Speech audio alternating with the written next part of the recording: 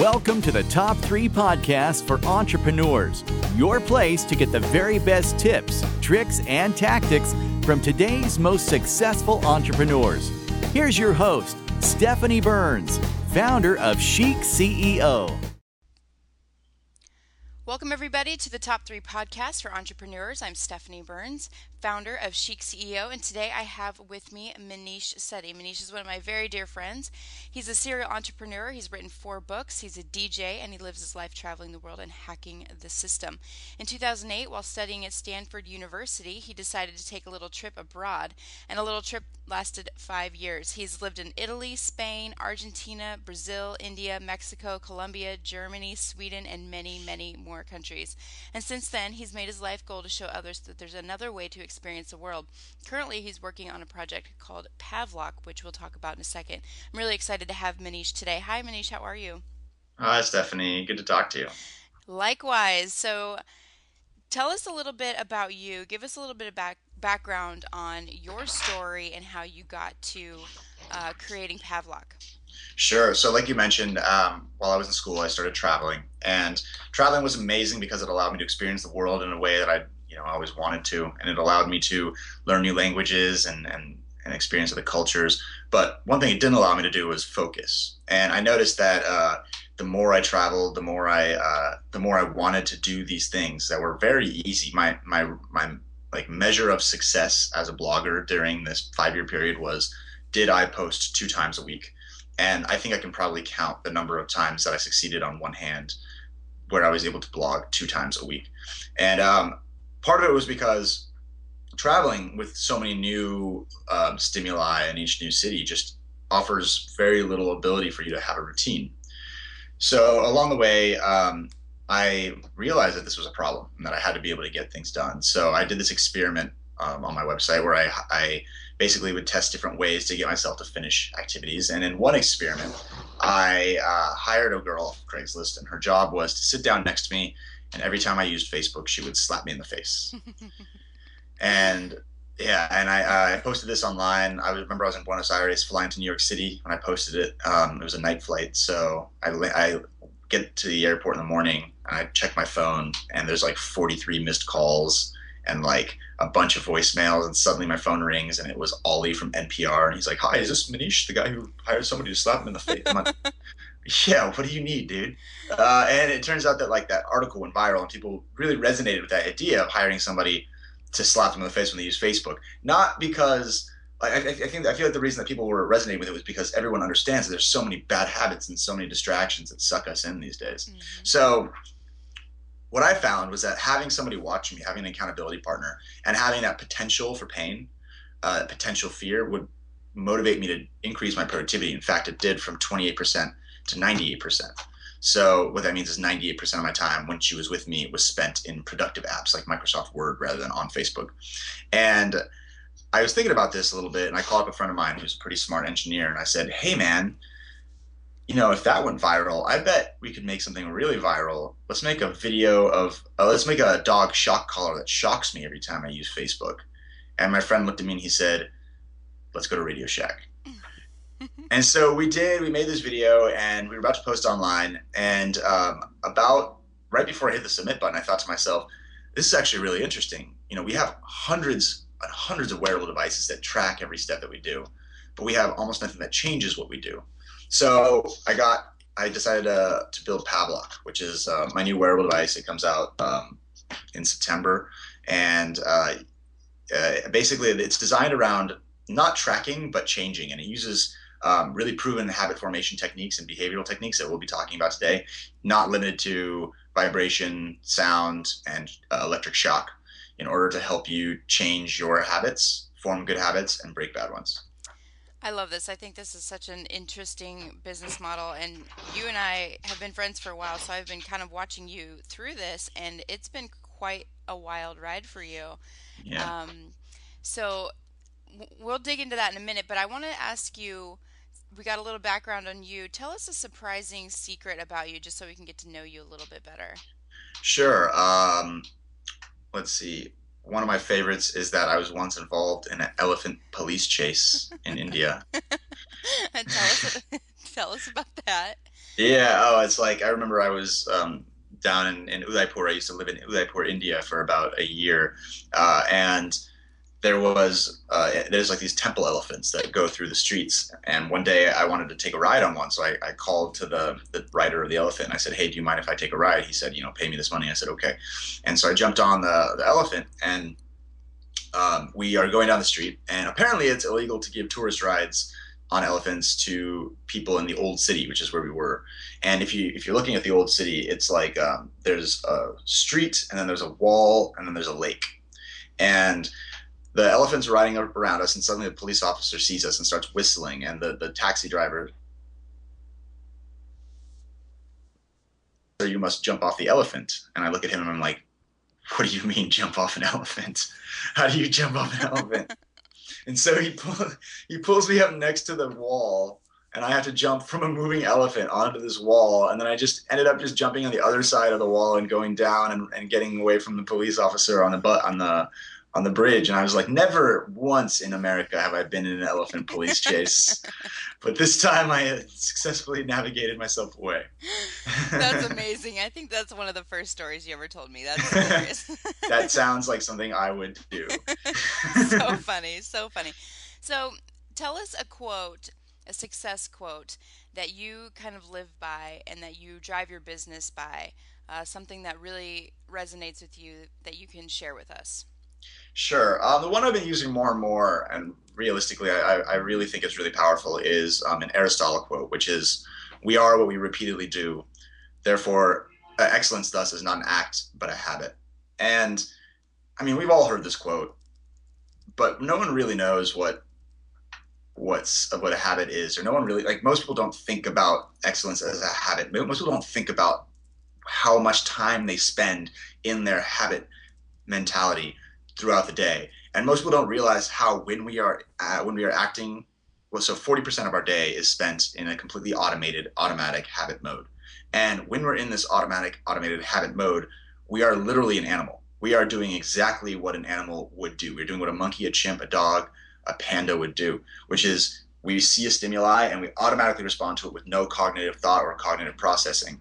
So when I realized how important habits were, this quote really resonated with me, because there's another quote by Peter Drucker, and I don't exactly remember the words about it, but he talks about how when there's a type of person who tends to push really hard, and there's a type of person who tends to relax and do nothing, in 10 years' time, the person who tried to push really hard will be a resounding success, and the type of person who relaxes will tend to do nothing.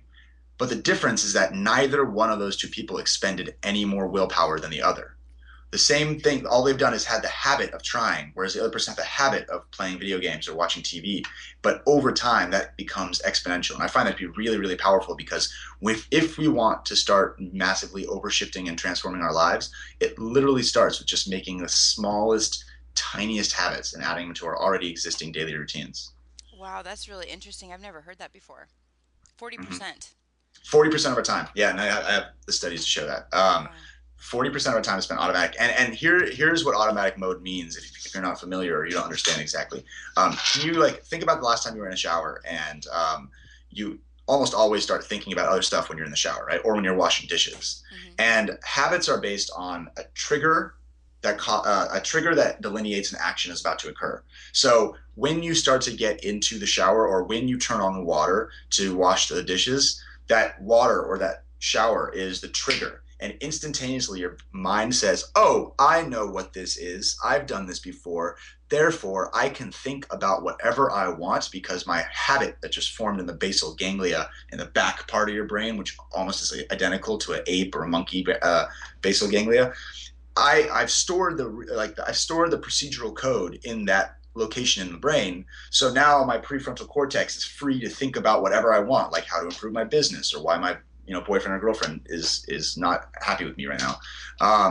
And the amount of time that we spend, like any time of your day that you're not thinking about the thing that you're doing, that is when you're in a habit mode.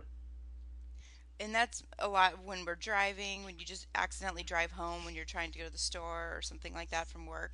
Yeah, exactly. Like I had to go take a train yesterday to Cambridge, but I'm in Boston and I had to go take a train on the Red Line north, but I almost always take the Orange Line. And so I just walked out and found myself at the Orange Line station. And you'll find these words are consistently said.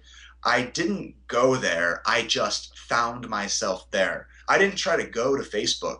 I didn't try to go to the liquor store. I just found myself at the liquor store. Because when a habit is occurring, you don't actively try to do anything. You just show up. Wow.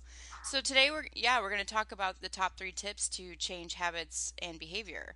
So the first one you say is how to do daily actions, which I assume is about, kind of leads into what we were just talking about. So tell us what you mean by that.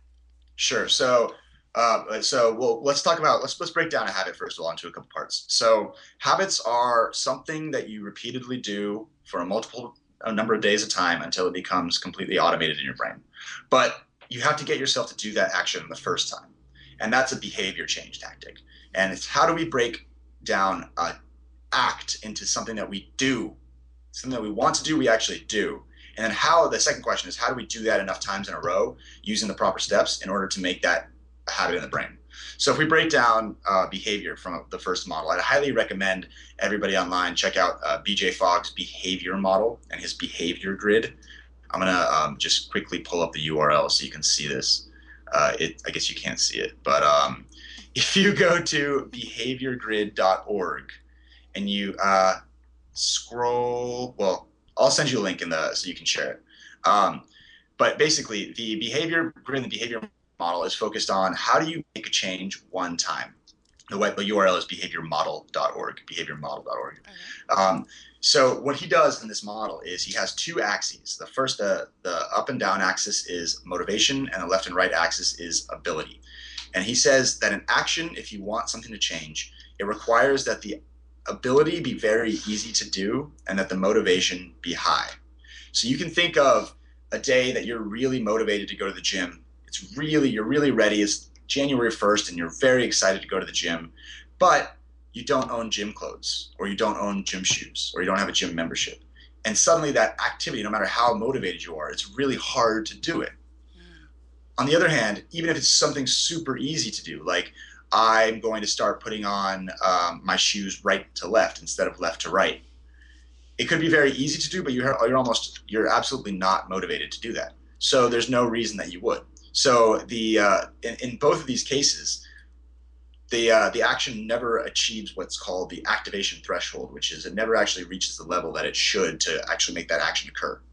So what that means is if you look at a singular behavior, you have to do 2 things in order to make that behavior change, and that's increase the motivation and make the action easier to do.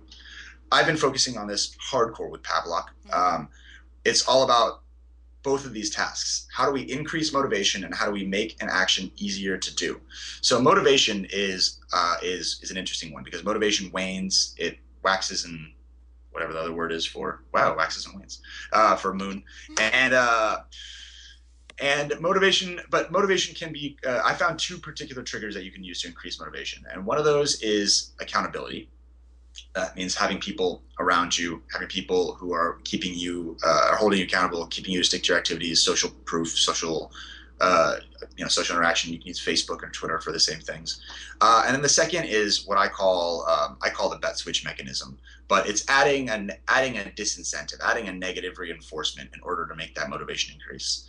To be honest, Stephanie, I believe that this works better for men than for women, but that's totally, I don't want to get sued by your staff for saying that, but just from my experience, I found that women tend to be much more motivated by social interaction and accountability, and positive reinforcement can be motivational for them as well. So I'll come back to talking about reinforcement in a while, but to improve ability, now this one is something that is really, really, really, really powerful and people never think of, which is breaking down an action into the smallest possible part. BJ Fogg calls it tiny habits. I call it micro habits.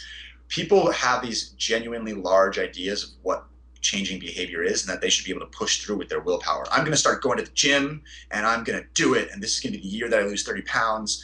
No, it's not, because that's such a really difficult action to do, no matter how motivated you are. But what about the action of, after I wash my dishes, without sitting down, I will walk outside of my house in my gym clothes and lock my door. So easy, you cannot fail. I will walk outside in my gym clothes and lock my door without sitting down. Now, of course, you have to be motivated here. Even if this action is really easy to do, how do you get them to be motivated? This is where I add in accountability and bets. If I don't walk outside in my gym clothes and lock the door, I will have to pay a $100 penalty. That ups the motivation.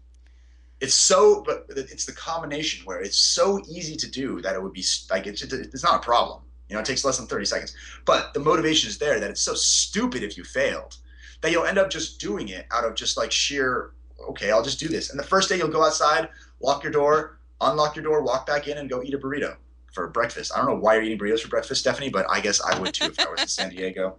I completely understand. Right. But what I'm saying is we broke this action down now into something very, very easy to do and something that makes it that has high motivation. Accountability here is really good too, where you'll say like, I've been testing these out with Facebook Messages. So we'll have 3 to 4 people in a group, and each day we have to report what we did. And so that adds an accountability layer. You can also use, so with Pavlok, you can use GPS. So you might say, I will go to the gym and step inside and check in on Pavlok. Therefore, now I have accountability because everybody knows, all my accountability partners or maybe my Facebook friends. And the action was so easy to do. It's all about on the way to work. It's not about making a hard effort to find the right gym. Does that make sense what I'm kind of getting at here? Yeah, absolutely. Absolutely. So making these small micro habits can change your daily action. Yeah, and here's the beauty of it. It's so easy you can't fail. But after you do something for between 20 and 66 days, it requires more willpower for you to not do something than for you to do it. And this is counterintuitive, but it's weird. You would never think that you would get addicted to going outside in your gym clothes, locking your door, opening it, and coming back in. But if you go outside in your gym clothes and lock the door and come back in for probably 20 days in a row, you will find that your brain will make you feel uneasy if you don't do that. You will feel guilty if you don't do that. And you will have to do it, and your friends will look at you weird, but they won't be there, and because it's early in the morning and you'll be eating a burrito. But what I'm getting at is we can make ourselves do the biggest, weirdest, most impressive things in the world, but all we have to do is break it down and do that action for 20 to 66 days. I don't remember what book it was, but I remember I think it was called Small Habits, about a gentleman who decided he was going to do 1 push-up a day. And it was basically following this type of thinking. And he didn't, I think it was New Year's, and he wanted to lose a bunch of weight, but it was too large of a goal, so he just decided his only goal was going to be 1 push-up a day. And he has talked a lot about what you're just saying. It's so stupid that you can't not do it. You can't not fail. It's 1 push-up, but he also, found himself doing 10, 20, 30 push-ups anyway. So it's a gateway into getting to where you really want to go, right? That's what you're saying? Mm-hmm. I have a model I can share with you. I call it the Pavlok micro habit model. And basically we say it's like a step-by-step, like a staircase model, where you say at the top is, my goal is to exercise for 30 minutes a day. You start off with, at the bottom, I will go outside in my gym clothes and lock the door. Then the second step is, I will go outside in my gym clothes and check in at the gym. Then I will stand at the gym for 10 minutes, but I don't have to work out. I don't have to sign up, nothing, just stand there. Then after that, I will sign up. I will work out for 1 minute. Then after that, I will work out for 15 minutes. Then after that, I will work out for 30 minutes. And that process may take a month or 2 or 4 or 10. But if you start off with this act of, I will go outside and simply lock the door just for 2 weeks, you'll find that you naturally tend to do the rest. I mean, it's never hard to exercise once you're at the gym. The hard part is getting to the gym, right? Right? So if you can trick yourself into getting there, and tricking yourself is what all of this is about. And people also don't like this, but it's true. I trick myself more than anybody in the world because I've been researching willpower and understanding how human brains work. Things like, if you say, I don't want a cookie, I'm going to resist that cookie, your brain expends willpower. If you say, I'm going to give in to that cookie, your brain expends willpower. It's the decision. But if you say, I want that cookie, so I'll have it later, your brain expends no willpower. So I often, my friends will be all weird about it, will trick myself into saying later, and I'll say it out loud. People will be like, hey man, are you going to drink? And I'll say, yeah, I'll have some later. But I know somewhere in my brain, I know later is just going to say later again. I've gotten in the habit of saying later. But I also know that my brain doesn't mind saying later, and it doesn't use up any of my willpower reserves. So I tend to start using that later trick a lot. Once you start playing around with this, understanding that there's no real reason that you should ever go outside in just your gym clothes and then come back in and eat a burrito. Obviously, that's stupid, but it's a stepping stone on the way to becoming, the bodybuilder or powerlifter you want to become.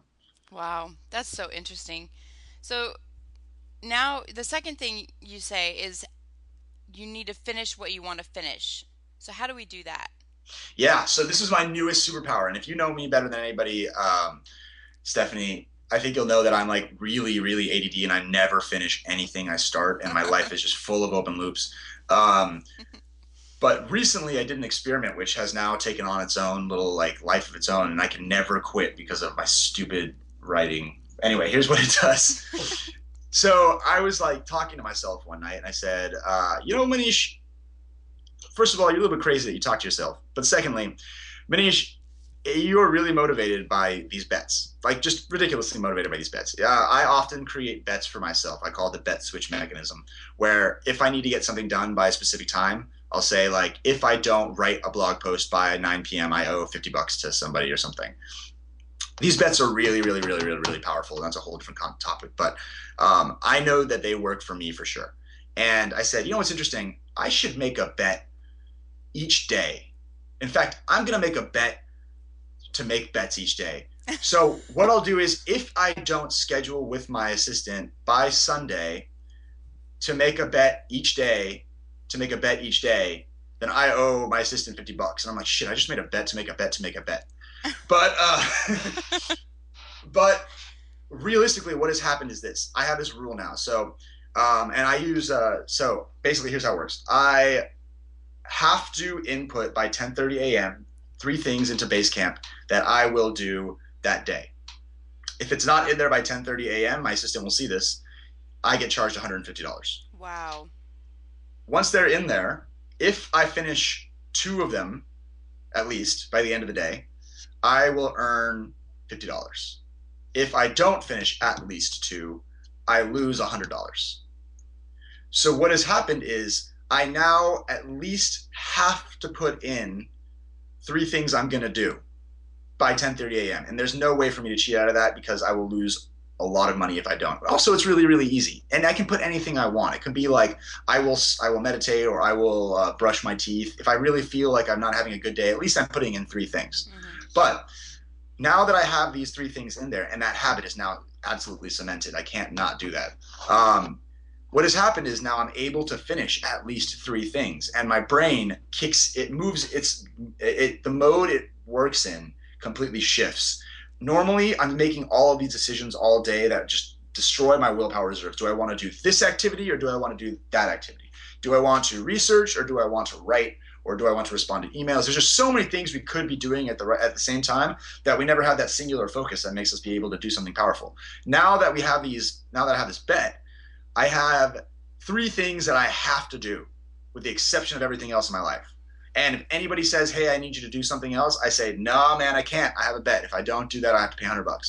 And that is really, really, really, really powerful. So what I'm saying is that if you want to get yourself to do something, I'd highly recommend you start off by testing it out for one day, something that's just been on your plate, saying, and finding a friend, a wife, a husband, whatever, and saying, I will do this action by tonight or tomorrow, and if I don't, I will pay you or the charity $100 and see what happens. Just see what happens, and monitor your brain. Think about how you think about the action, because you'll notice that as soon as you make that decision, as soon as that decision is said out loud and fixed, your brain completely disengages this like questioning mode. The prefrontal cortex just dissipates, and your basal ganglia says, "Fuck, I got to do this." It's interesting. I sometimes I'll make little bets with myself, but they don't involve money. But I'll say to myself on a Monday, if you don't go to the gym today, you're not allowed to go to the gym for the rest of the week. Mm. And that will scare me to the point where I'm like, no, but I want to go do yoga on Wednesday, and I want to go, take a walk with my friend on Thursday. And so I'll make a bet with myself on Monday that if I don't go to the gym on Monday, that I'm not allowed to do anything else for the rest of the week. And that motivates me enough to get going. That works for you, Stephanie, because you have this gym habit built in already. That would not work for you if it was the beginning of habit formation, where you say, like, I will go to the gym today on January 1st, or else I won't go for the rest of the year. That would be a recipe for disaster. But the act of you already having this habit built in, you're saying it yourself, it requires more willpower for you to not go to the gym at least a couple times a week than for you to go to the gym, which means that you formed this habit where you just find yourself at the gym a lot of the time. That's awesome. And so you just said earlier that you find that this bet mechanism works better with men than it does with women. So what have you seen here? No, okay, all right. My experience with it with women is that it works, but women feel like it won't work. Oh, really? Women are like, no, I'm not motivated by that. I'd rather like win, like have positive reinforcement and support. And I'm like, maybe, but this will actually work. And when they actually commit to it, it works. So there's just, I had an amazing call with Nisha Moodley. I don't know if you're familiar with her. Mm-hmm. And we were talking about the difference between men and women in behavior change. And she was saying some really interesting things to me about the way that men and women make behavior change. It was completely foreign to me, and we had a really good call. Again, I don't want to generalize here. I like to think of this more as Myers-Briggs style feelers versus thinkers mentality, more than women versus men. Mm-hmm. That said, men are more often thinkers and women are more often feelers. So for right now, I'm just going to generalize and say men and women. But please don't sue. Oh, it's fine. But what I'm getting at is this: it's that men tend to experiment. We say, okay, I want to get this result. Therefore, I will test X. If X doesn't work, I will test Y. Then I will test Z. Women, on the other hand, will have to have things feel right.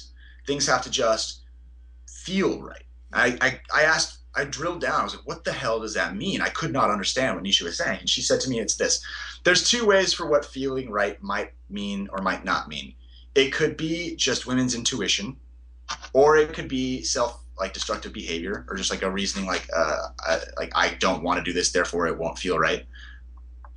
Part of her job as a coach was to identify whether it was this intuition feeling or whether it was this self-destructive behavior feeling. Mm-hmm. But assuming it's intuition, women shouldn't feel bad about not wanting to do the things that don't feel right, but they simply just need to add on this experimentation of trying to find the thing that does feel right. They shouldn't feel bad about it being wrong.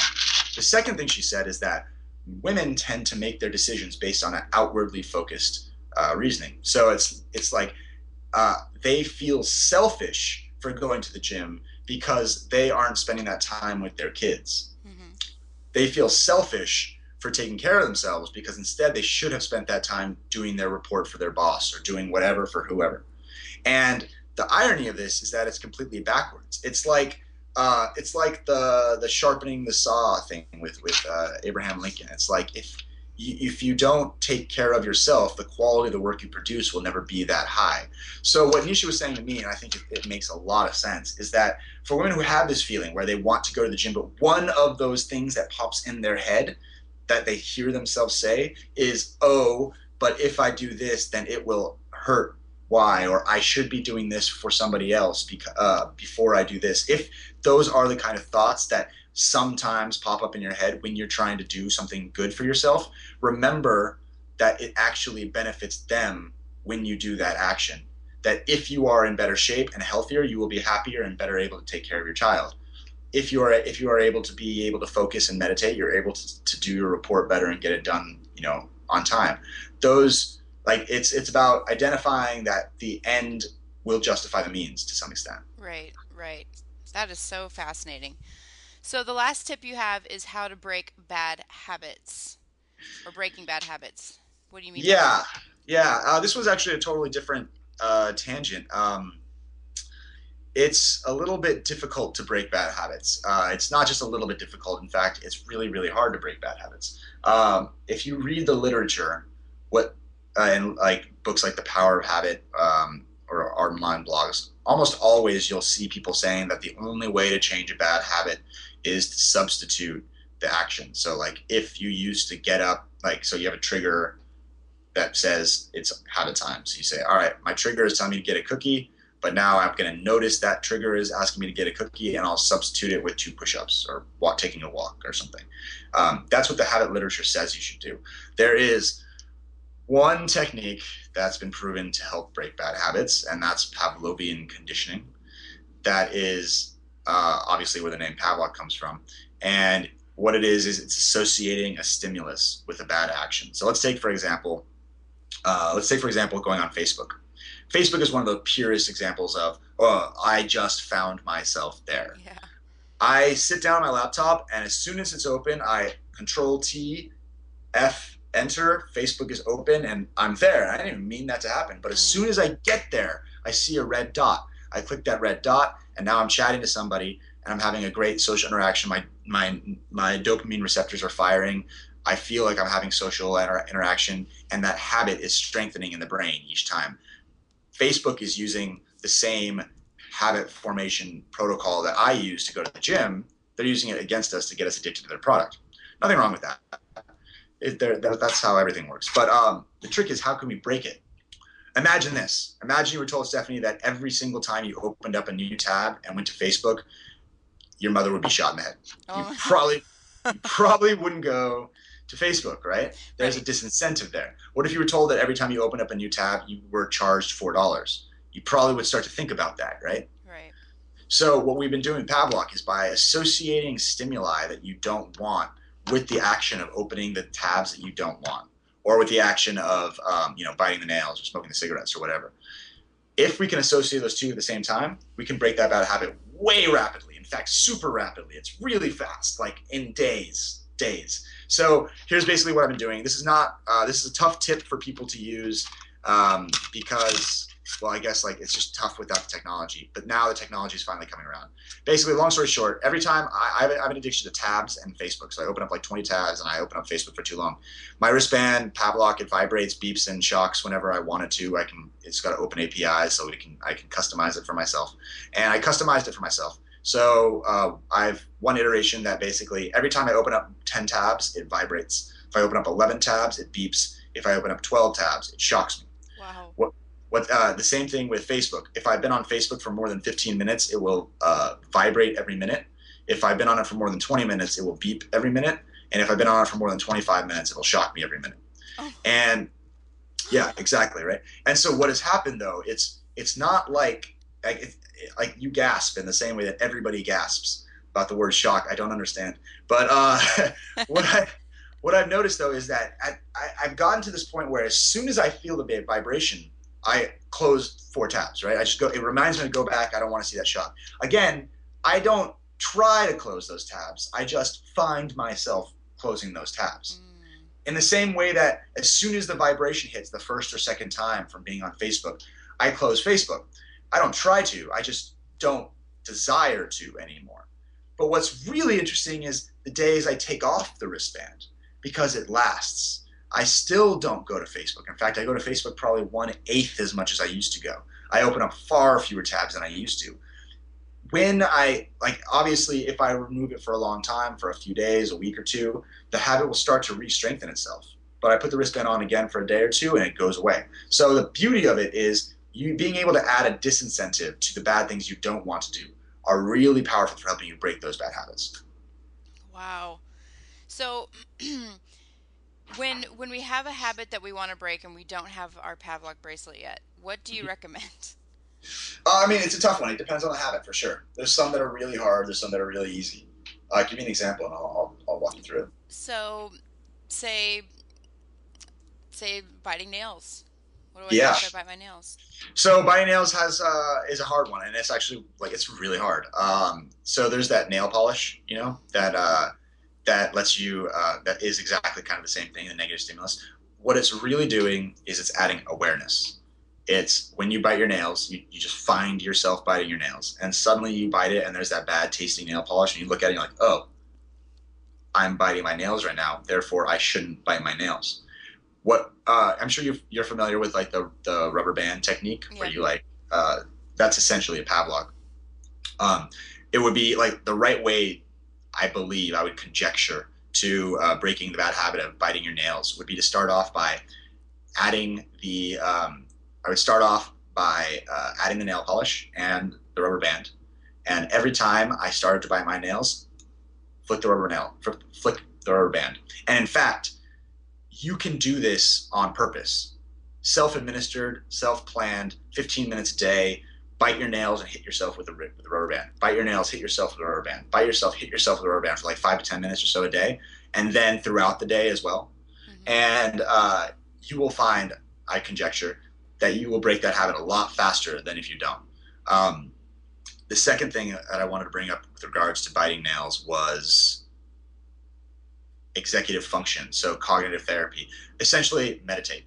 If you meditate, meditation is one of those keystone habits that naturally makes everything else better in your life. And what meditation does is it really trains your prefrontal cortex which is your human brain, to be more active throughout the whole day. So if you start to train yourself to meditate, and there's a very easy technique, there's an app called Headspace, highly recommended. If you train yourself to just meditate for 10 minutes a day, you will naturally be better at identifying when you're doing the actions you don't want to do. You're essentially just more aware throughout the day. And if you add on to that awareness with the nail polish, and add on to that nail polish with the rubber band, together you might be able to break that addiction quickly. Wow, that's really interesting. So we always like to ask our guests for a book recommendation, something that you think will impact our companies and our businesses. What book do you recommend our community to read? Willpower by Professor Baumeister. Willpower blew my mind. I actually interviewed the professor a few days ago, and he's very nice, very interesting man. And he basically discovered that willpower is a muscle, that willpower is expended every time you make a decision. And that means that if you are in the morning deciding if you want to have a bagel or a banana or a cookie or a croissant, you're much more likely in the evening to yell at your wife or to eat bad food then. Because every decision you make throughout the day, it comes from a single willpower reserve and can be expended. But at the end, in the evening, there's far less left. So that book really changed the way that I looked at willpower. It added a lot. It gave me a lot of the research that I used to identify my own traits and habits. I highly recommend it. And you're saying with willpower there that at the end of the day, our willpower reserves are pretty much depleted. So earlier in the day, if we can automate more with creating good habits and being productive, by the end of the day, we should have a little more willpower to work with. Yeah, exactly. The hard things you want to do, the habits you're trying to form, try to form them in the morning. Like building that morning routine, for example, is really, really, really, really, really powerful, because you're just going to, I mean, I'm sure you know this better than anybody. If you're awake early in the morning, you're just able to do stuff. And there's fewer distractions, but you just have better cognitive capacity in the morning, regardless of if you're a night owl or an early bird. It's about it's that sleep regenerates willpower. Also, so does glucose, but that's a whole side story. Yeah, it's actually, I'll tell it really quickly. It's really interesting. There was a study that they did where they looked at, basically they asked people to go through this decision fatigue process. So if you imagine, for example, that you are in a mock wedding reception plan, and so a researcher asks you, hey, I'm sorry, let me start it off again. What would happen is that the researcher would ask a group of people, would you prefer $100 today, like a check for $100 dated today, or a check for $200 dated in 30 days from today? And the majority of participants would say, I would like a $200 check dated for a month from today. That just makes more sense. Unless they were suffering from decision fatigue. And in this situation, they would be asked in a mock wedding example, for example, they'd say like, would you prefer red balloons or green balloons? Would you prefer red flowers or blue flowers? Would you prefer, this or that? And eventually they'll say, do you want $100 today or $200 tomorrow? And they'll just be like, just give me $100 today, right? Yeah. And this would be consistently true, except for the third group, who had to suffer exactly the same thing. They had the decision fatigue, but right before they were asked that question, they were given a glass of Coca-Cola. And Coca-Cola contains glucose. Glucose reinvigorates your willpower reserves for a temporary amount of time.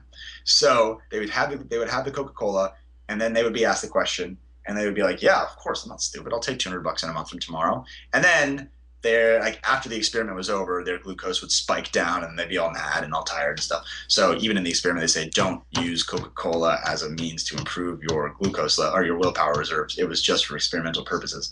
But what I'm getting at is there's a lot of interesting psychology and physiology and biology behind willpower, habits, and habit change. And because you haven't been successful at something doesn't mean you're a bad person. It doesn't mean you don't have willpower. It doesn't mean you're not strong. It just means that you haven't learned how to use your willpower. And I think that the book Willpower will be really effective for people in that situation. That's great. That's really awesome. So we like to end our interviews by asking our guests to challenge our community to do something today that will really impact their lives or change the way they think. So what is your challenge for our entrepreneurs? Sure. I actually have a really good one.